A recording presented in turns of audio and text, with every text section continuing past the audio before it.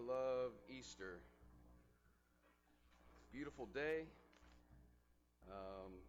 Season is just turning beautiful right now. Just reminds you so many things of resurrection. You know, we go from cold to warm, and it makes you think of all the Earth's vegetation that's kind of resurrecting back to life. You look at the sun each day, it raises, and it makes you think, wow, God could have chosen about any way He wanted to start our days, right? He created this thing. He invented it. And He could have chosen any way in His own brilliance to start our days each day. But He chose to start each day with resurrection. I think to remind you of something. Like the prophet Jeremiah said in Lamentations, that the steadfast love of the Lord never ceases. His mercies never come to an end. They are new every morning, right? Resurrection. The only talk of dying around here is the dying of my diet with the candy that my kids got today. Everything else is resurrection. I love this day too because I get to look out and see a bunch of people dressed like Easter eggs. It's my favorite part of the year. I'm trying to pick a winner right now. Fix the leader in the clubhouse with that baby blue back there. He's looking good. But boy, it's good to see you all this morning. If you're visiting with us, we want you to know that the resurrection of Jesus Christ is the only reason we are here. And it's the only reason we actually wake up each and every day with a sense of hope and a belief that even though we face trials, tragedy, suffering, and difficulty, and even though we experience pain, heartache, that we have a deep and abiding conviction that something better is on its way. And in the process of something better coming, we have an immeasurable amount of joy in the presence today because of the resurrection of Jesus Christ. Last week in Hebrews chapter 5, we began discussing Jesus fulfilling this role as the greatest priest. And one of the things we mentioned last week was that we got to really understand what a priest is, because a lot of times in our context, we don't really talk about priests very much. I think you probably all familiar with the word. Usually when you say the word priest, people either think of the Catholic Church, or even though there's other denominations that use priests, or we think of maybe the Old Testament where there were those men of the line of Aaron, the Levites, who became priests. But we started off by clarifying that a priest, the work of a priest, is just someone who mediates or intervenes on behalf of someone else, steps in to help somebody else. We oftentimes, as I mentioned, see this in the form of religion, but we see priest-like work happening all the time. When a friend helps another friend get a job, that's a priestly type of behavior. When a marriage counselor is called upon to help reconcile, facilitate dialogue so that a marriage can survive, that's priestly-like work. And what we mentioned last week is that Jesus Christ is the greatest priest because He mediates for us in our most important relationship, the reconnection of ourselves to our Maker. He does that for us. Last week I pointed out that Jesus is the greatest priest you'll ever find because of the quality of priest that He is. He was a called priest by God. God called Him into that job. He's a compassionate priest. No one understands our darkness and difficulties like Jesus. He had His dark days, and He understands what it's like for us. And He's a complete priest. He's not a priest with empty hands waiting for you to bring an offering. He's a priest that brought His own offering Himself. Jesus is the greatest priest because of His quality. Today I'm going to show you that Jesus is the greatest priest, not just because of His quality of person, but because of His ability, what He actually is able to do as a priest. So what I'm excited about this being the day that people recognize the resurrection of Jesus is we're going to find out what Jesus actually is able to do now that He's resurrected. Okay? So here in Hebrews chapter 7, the entire chapter, verses 1 through 28, is a very elaborate and in-depth explanation that Jesus is the superior high priest, the greatest high priest that you could ever imagine. But it all gets distilled, simplified, boiled down in these last verses that Michael read for us, verses 23 to 25. And before we get to me really explaining this great ability that Jesus has, what he's able to do for us, there are three really simple facts I've got to point out to you that kind of bring us to this conclusion. So let's start there. First of all, in verses 23 and 24, I want you to see the first thing that's true about Jesus as a high priest. The first thing is that he is available. His availability makes him a great high priest. You know, I've had many coaches in my life in playing sports that have said this, that a player's greatest ability is their availability, right? You can have all of the talent in the world. You can have all the skill. You can have incredible potential. You can have great abilities. But if you're actually not available, if you're hurt all the time or you don't come to practice or the games, if you're not available, all of that talent, gifts, and ability goes to waste, right? Think about the number of athletes in our culture that have shown great promise, but through injury or through bad choices or mishaps have not lived out their career, and we've said, wow, what a waste, right? Missed opportunity. You see, this is important. The writer of Hebrews wants us to know this really simple fact about Jesus. That's what makes the resurrection so important for you to understand, that his availability now is for now and always. The Hebrew writer tells us more and more. Look at verses 23 and 24. He says, he compares Jesus to the priests under the rule of Levi, the Levite priests, under the old law. He says the former priests were many. There had to be a lot of them because they were prevented by death from continuing in their office. Seems like a pretty logical statement, right? There had to be a lot of priests under the old law because they died, just like all human beings do die. But in contrast to that, verse 24, Jesus holds his priesthood permanently because he continues forever. Jesus, first and foremost, is the greatest priest because of his availability. Now, secondly, what does he actually do? Now that he's alive, he exists. He holds this priesthood continually, permanently, because he constantly is existing. The question then is, what is he actually doing in his priesthood right now? If I asked you, right, what is Jesus doing, like right now? I mean, 10:48. I see the time. The preacher sees the time. 10:48 a.m. on Sunday, April 16th. What is Jesus Christ doing right now? Do you know? The Bible's going to tell you. In verse 25, the end of verse 25, let's jump to the end of it.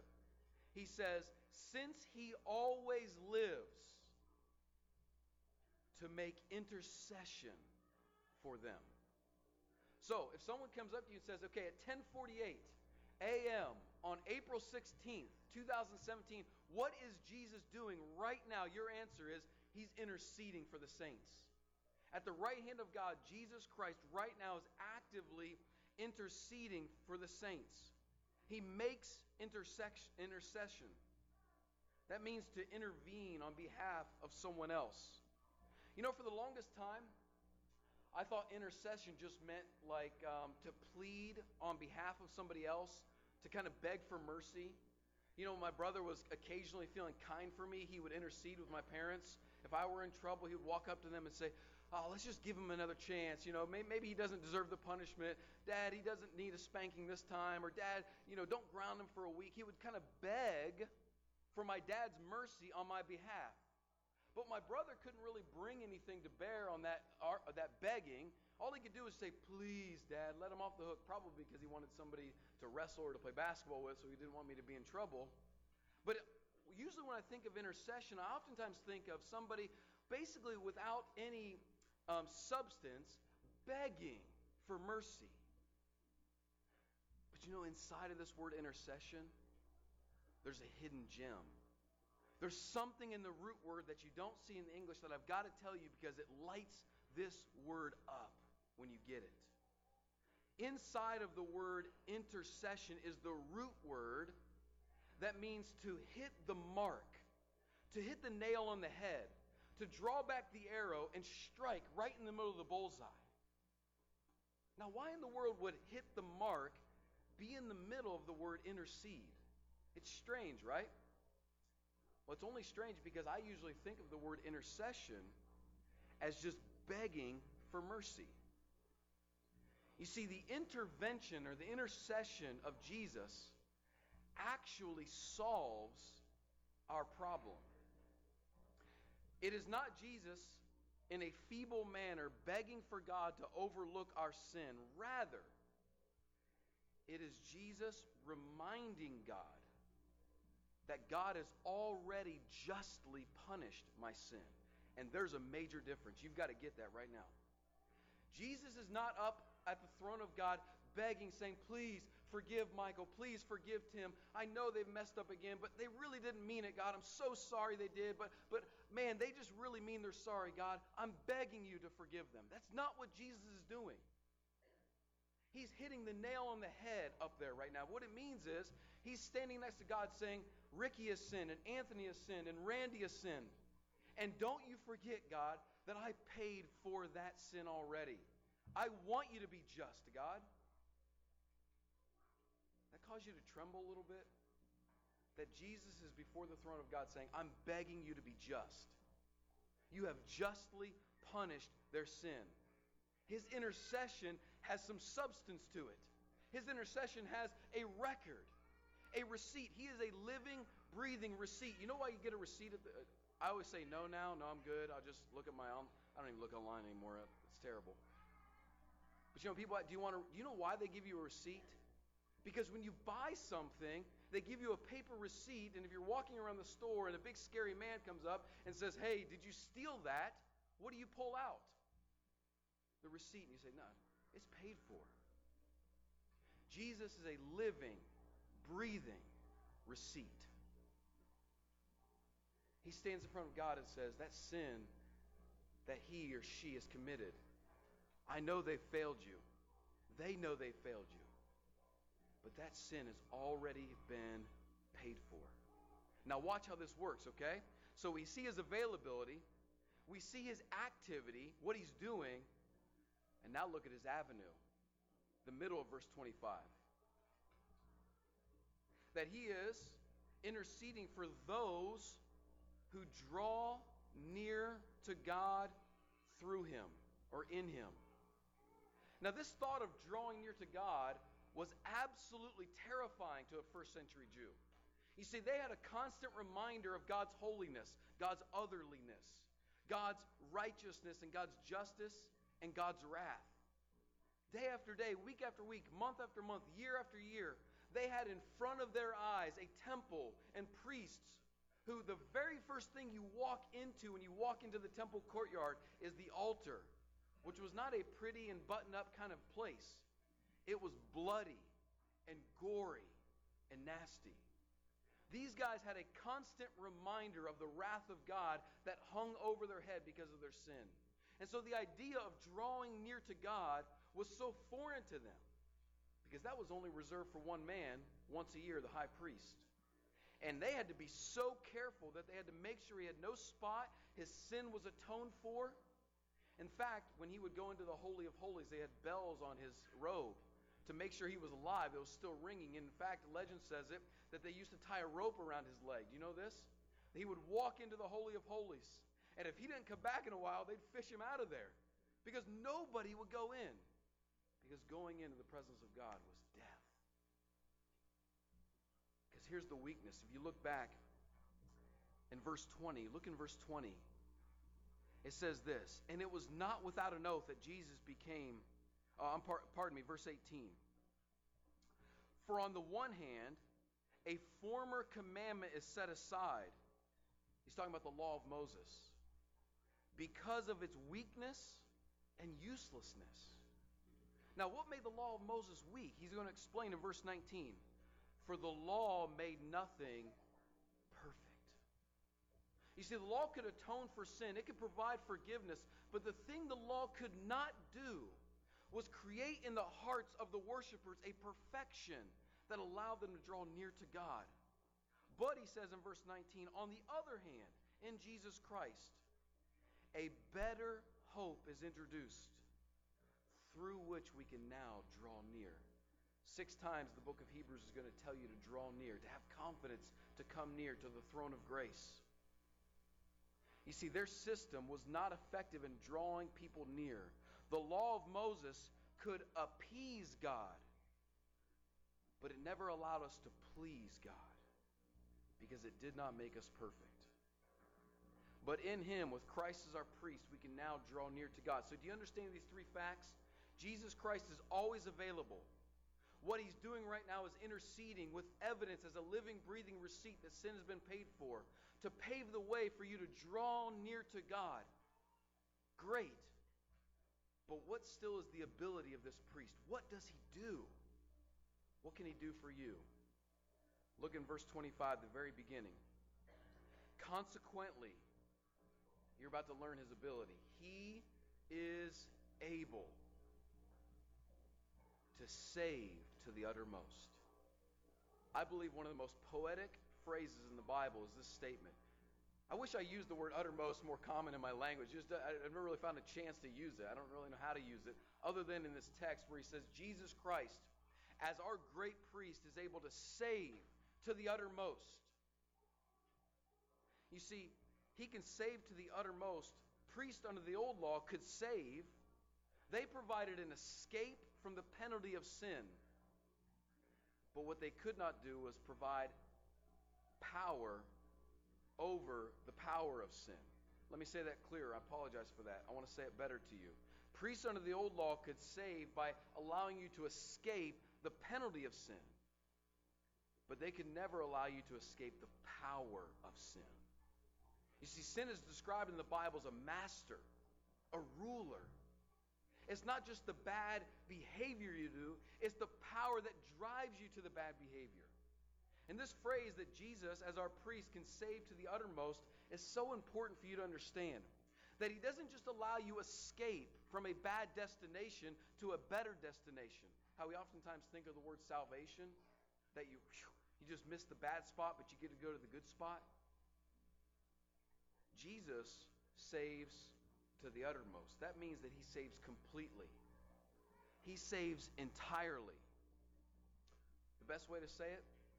Jesus Christ saves all the way through us to every part of our being.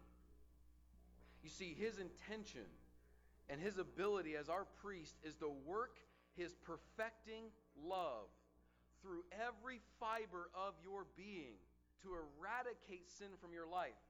What Jesus is wanting to do is not like the old priest under the old law to just provide you an escape from the bad place. He's wanting to empower you to eradicate sin in your entire life. He wants to get to the heart of sin. You know, Jesus spoke about this in Mark chapter 7 when he said it's not the things outside of a person that really defile them, but it's actually that which is inside of you that defiles you. That which comes out outside of you. What Jesus was teaching us is that actually it's from our heart, from inside of us, that all of our sin springs up forth and manifests itself in the world. Let me try to illustrate it this way. I'll share about myself. Growing up in junior high and high school, and then a little bit into college, one of the sins that I struggled with greatly was lying. I lied frequently, a lot of times, and I wasn't always sure why. I just learned how to lie early in my life, and it frustrated me. In fact, even when I was calling myself a Christian, I still struggled with lying.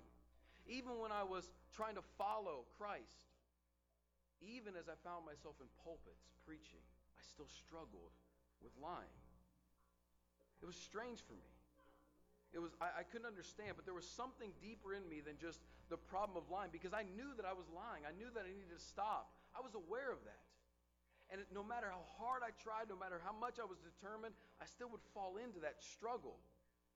Because you see, there's actually something deeper going on. For me, what I was struggling with was not just the problem of lying, but the fear of rejection. I was scared to death of being rejected by people.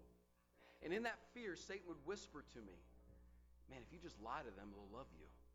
Just expand the truth a little bit. Just tell them something more impressive about yourself, and they'll love you. And I was convinced that by lying, I would get love and not be rejected.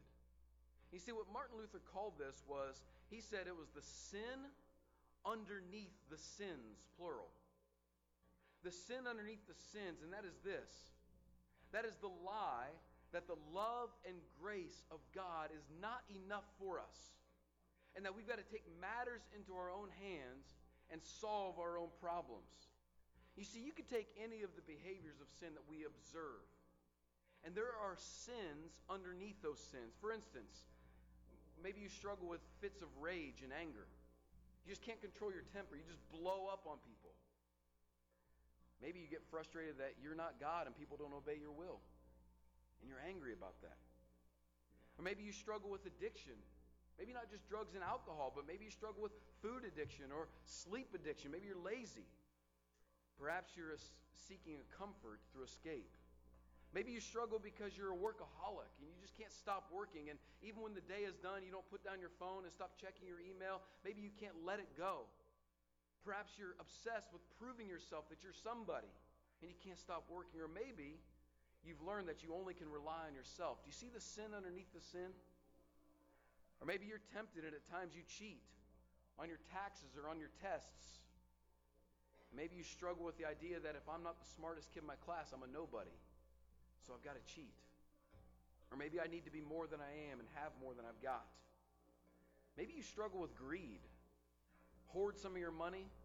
Look for ways to cut corners to get more money from people than you really deserve. Maybe you struggle with being in control of things and believe that you have to be sovereign.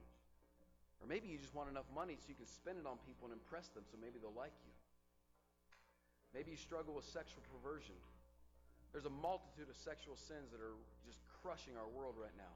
From infidelity in marriages, which is all just a daydream, by the way, people escaping responsibility and reality.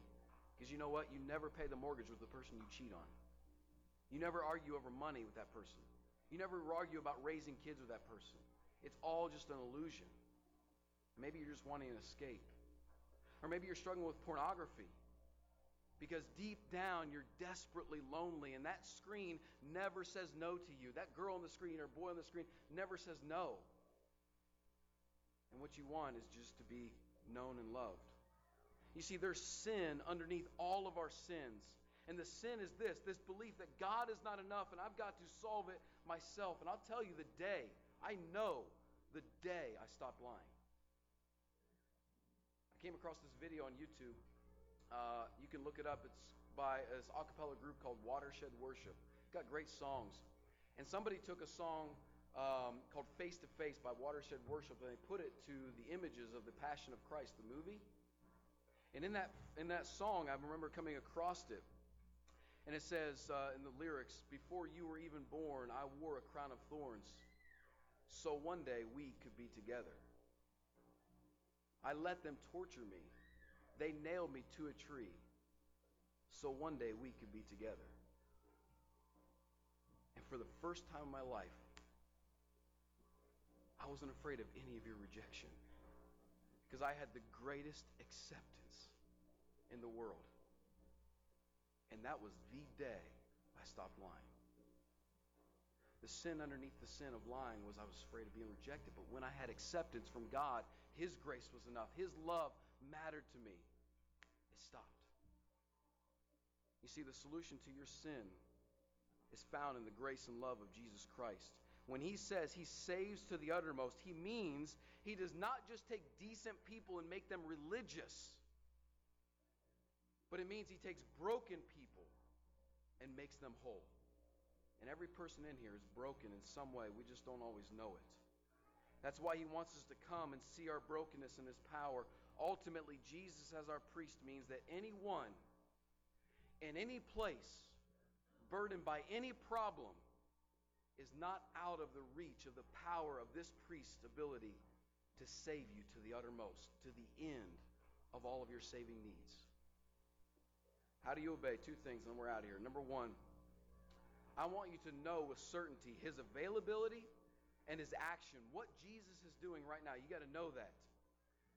And number two, I want you to take up His offer to draw near to God and seek a salvation that is beyond just a formal religion